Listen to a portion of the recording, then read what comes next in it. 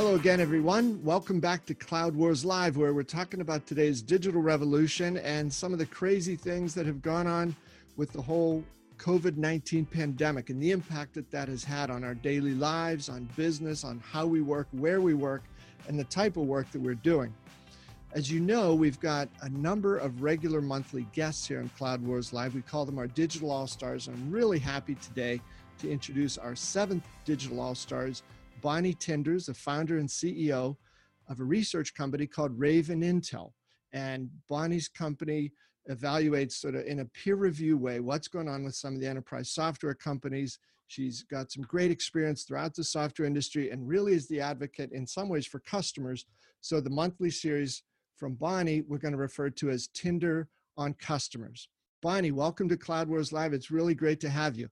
It's great to be here. Thanks for having me. And I'm excited about Cloud Wars.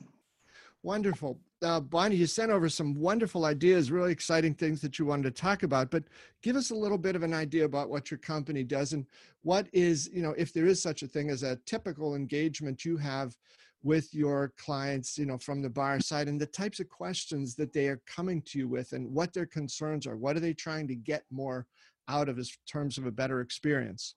A couple of years, I founded a company called Raven Intel.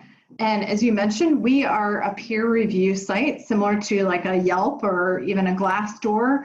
But what we focus on is enterprise software projects. And the problem that we help customers solve is picking the best consulting partner for a project to help increase their odds of success. And we give customers really an independent tool in our site, ravenintel.com, to look at a consulting firm's background and read peer reviews from other customers who have gone through a project with that partner to essentially see their track record of success. And we've, over the last couple of years, conducted over 600 reviews of projects or these big digital transformations that you certainly talk about all the time. So we've reviewed those, but we look at things very specifically from the viewpoint of the customer after a project has gone live. And we do that to help future customers make a great decision about a partner, because not all partners are created equal, and choosing the right one is so critical to a project's success. So that is our mission in life, is to help customers make a well-informed buying decision. Bonnie, that sounds great. To give some perspective on that, since you focus on the partners in these engagements, do you have an idea of what percentage of enterprise software projects involve a partner? Well, for some of the large ones, certainly all of the 10 that you focus on, I mean, it's probably 85% of the time that a third party or these consulting firms, also known as SIs or system integrators, are necessary to lead one of these engagements.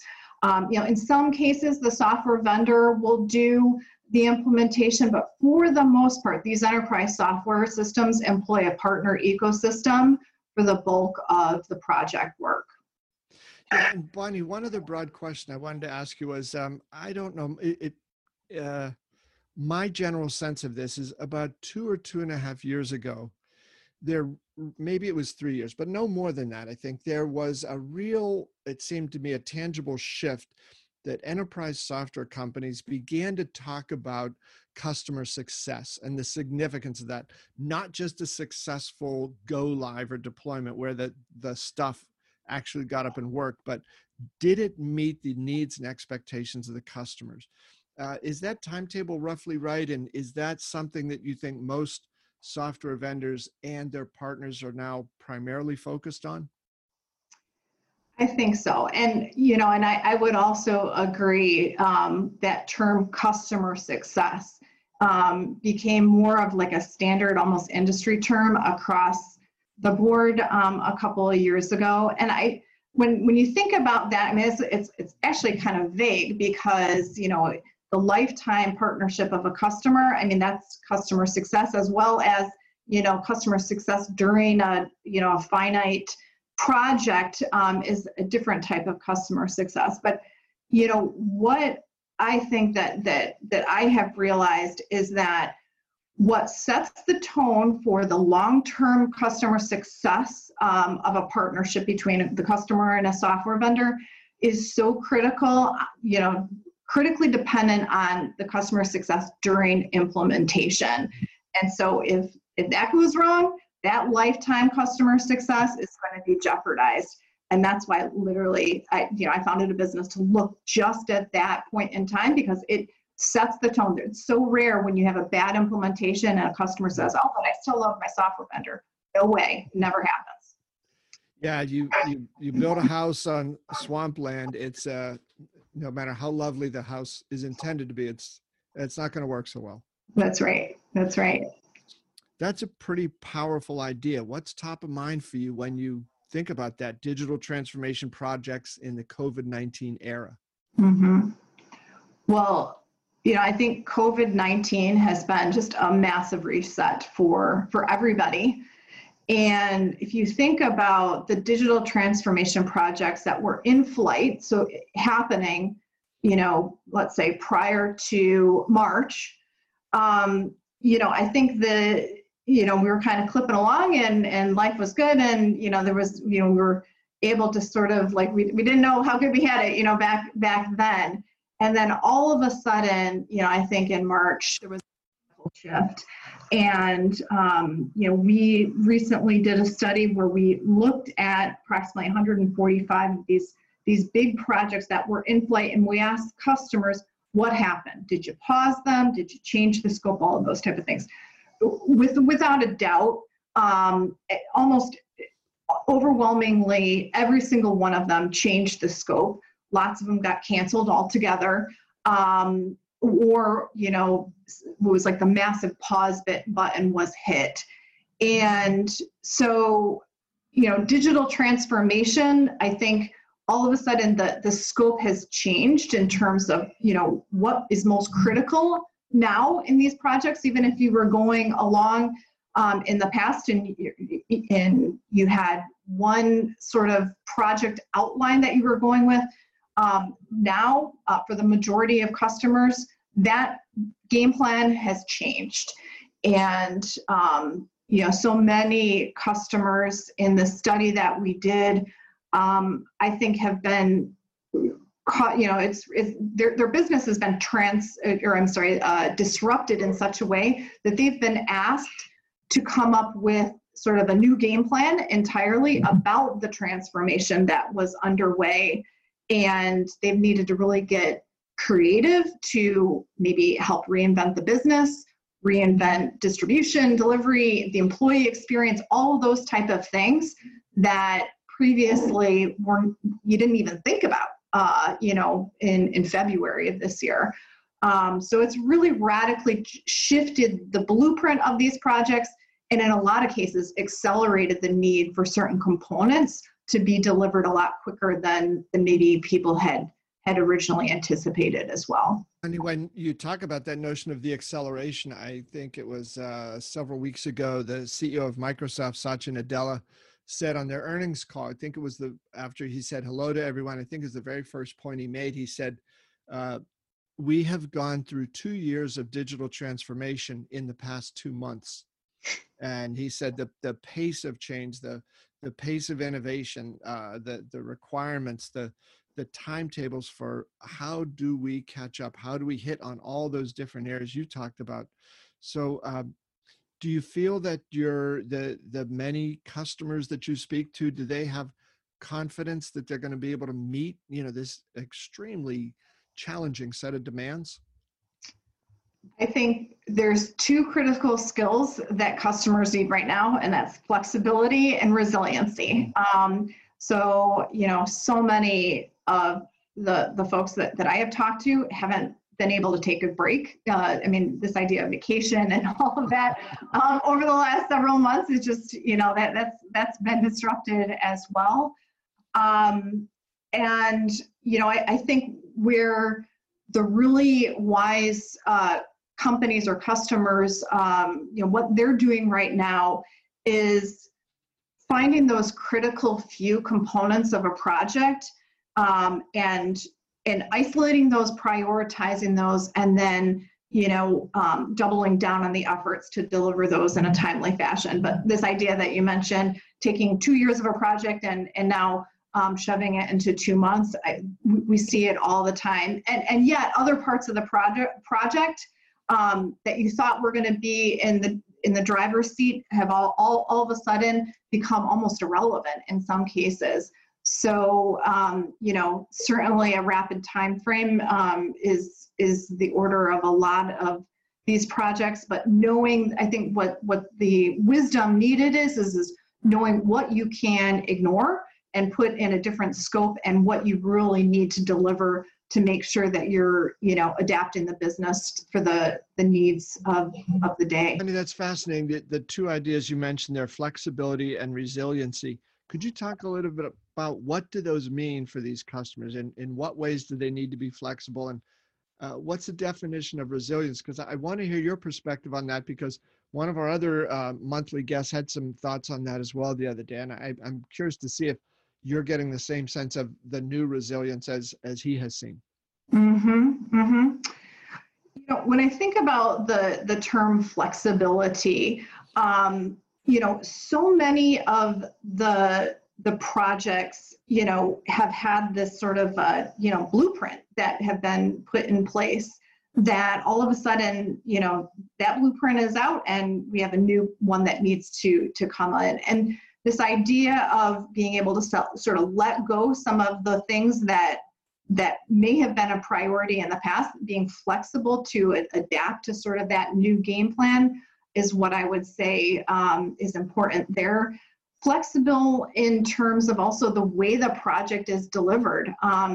This idea that no longer is everybody able to get in the same room to collaborate on, particular things, and, flexibility even in the way that we communicate around a project, I think is important. I think a lot of people have realized that, this idea of in-person meetings and things like that isn't necessarily isn't necessary to deliver a project successfully. And so, I mean, there's some definitely silver lining in here, but flexibility about taking sort of the old operational method and, being able to adapt to distributed workforce, as well as, sort of a new blueprint, very quickly. In terms of resiliency, I think, particularly for vendors and for the, some of the SIs, the partners that are delivering the work, I mean, they've really been stretched thin. Customers are not, don't have, their budgets have been reduced. They've been asked to cut expenses wherever possible. And so from the vendor side and from the SI side, I've seen a lot of goodwill happening, a lot of, free programs being offered, creative financing, all of those type of things to help customers sort of get over the economic hump right now. So the resiliency, I think a lot of times has come from the partnership side of things, particularly from vendors and SIs who've had to maybe give a little bit more during this period of time, but hopefully they'll reap the long-term goodwill eventually. When you say give a little bit, what is this in? What is it? Cost? Is it time? Is it priorities? How does that manifest itself? Yeah, I think it's all of the above. I've seen a lot of the SIs, create sort of templates and programs that allow employers to, track, let's say employee health and things like that for free. And so a lot of the SIs have gotten creative with like these solution extensions and given them to clients to help them sort of quickly go to market with, particularly around safety and compliance type of, tracking. A lot of them have stepped up and created these sort of, almost free templates to aid in the process. Interesting. Along those lines, it was Tuesday of this week Oracle had its fiscal Q4 earnings call, and their CEO, Safra Catz, very specifically said that it was the deeper relationships that we formed with our customers during the COVID crisis there that allowed them, the customers, to see Oracle in a different light. And she said, since then, we've had a number of customers come back to us and say that they were going to increase the amount of business they did with us. So exactly those sort of flexible points that you're making there. Yeah. People are in a tough situation. They will all remember who was it that sort of stood by us and was willing to maybe do a little bit extra.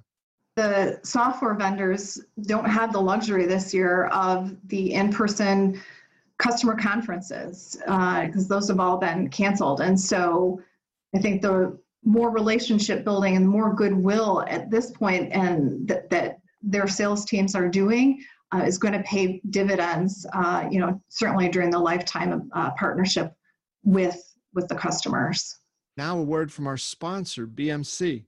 In a world that's changing faster than ever before, the biggest challenge for businesses is creating fabulous customer experiences.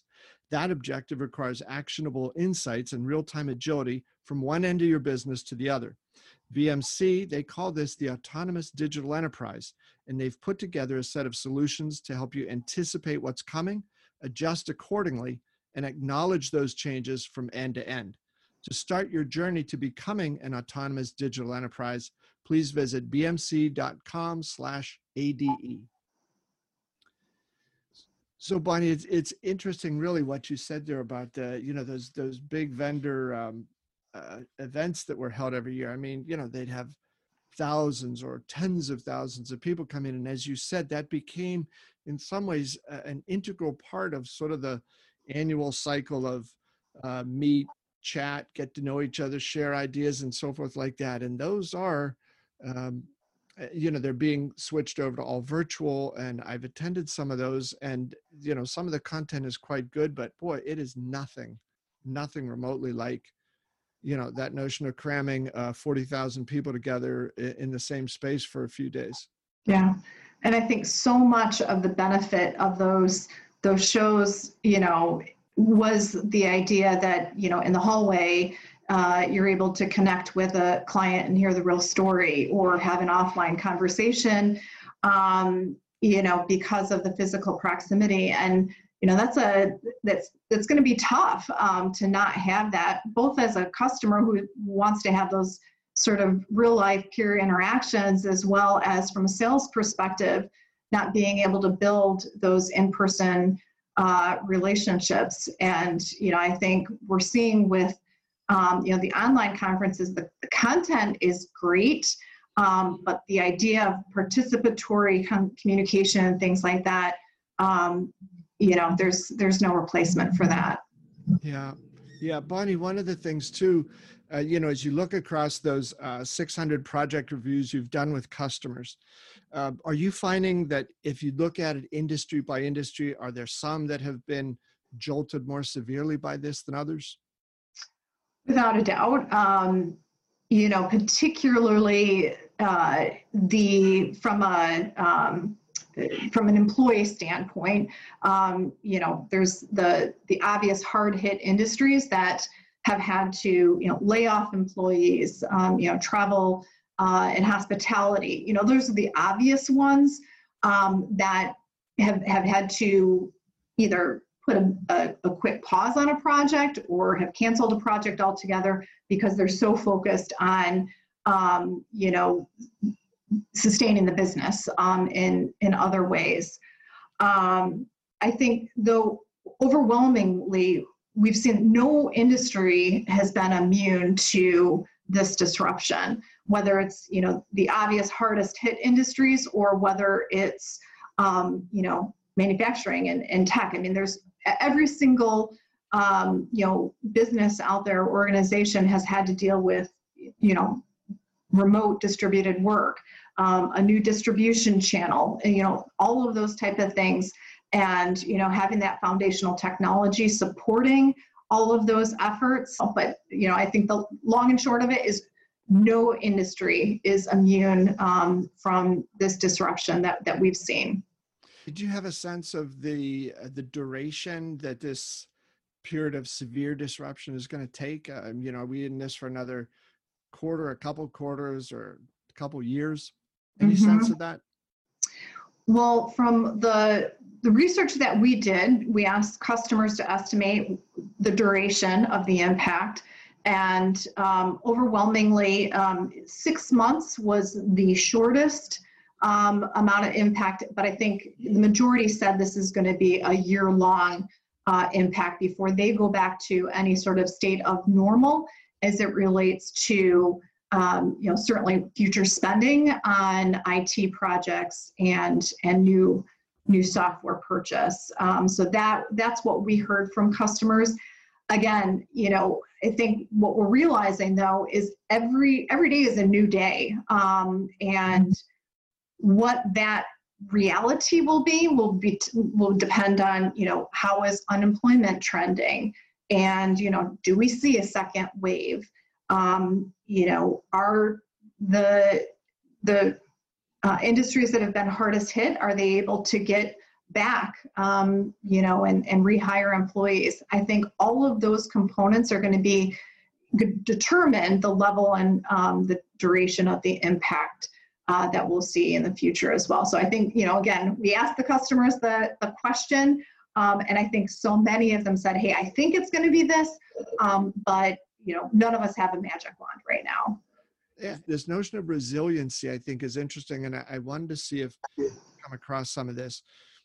It seems like, you ticked off quite a list of all the different things about businesses that have changed, from supply chain to customer engagement to work from home to how we sell, how we support, how we market, and all of those things. And I think in the past, especially around the technology business, there's been a notion that resilience is you're plowing along, you hit a trouble spot, you've got to stretch or bend or contort yourself to get through the trouble spot. And then the resiliency is, how do I get back to normal? And in some ways, how do I get back to the way things were? And I just wonder, I think there's resilience in the future is going to be, how do I stretch to handle the current disruption and then remake myself to get into an entirely different and new type of future? And I wonder if that's reflected in what you're hearing from some of your customers. Without a doubt. And I think, what is it? The term, necessity is the mother of invention, or that phrase.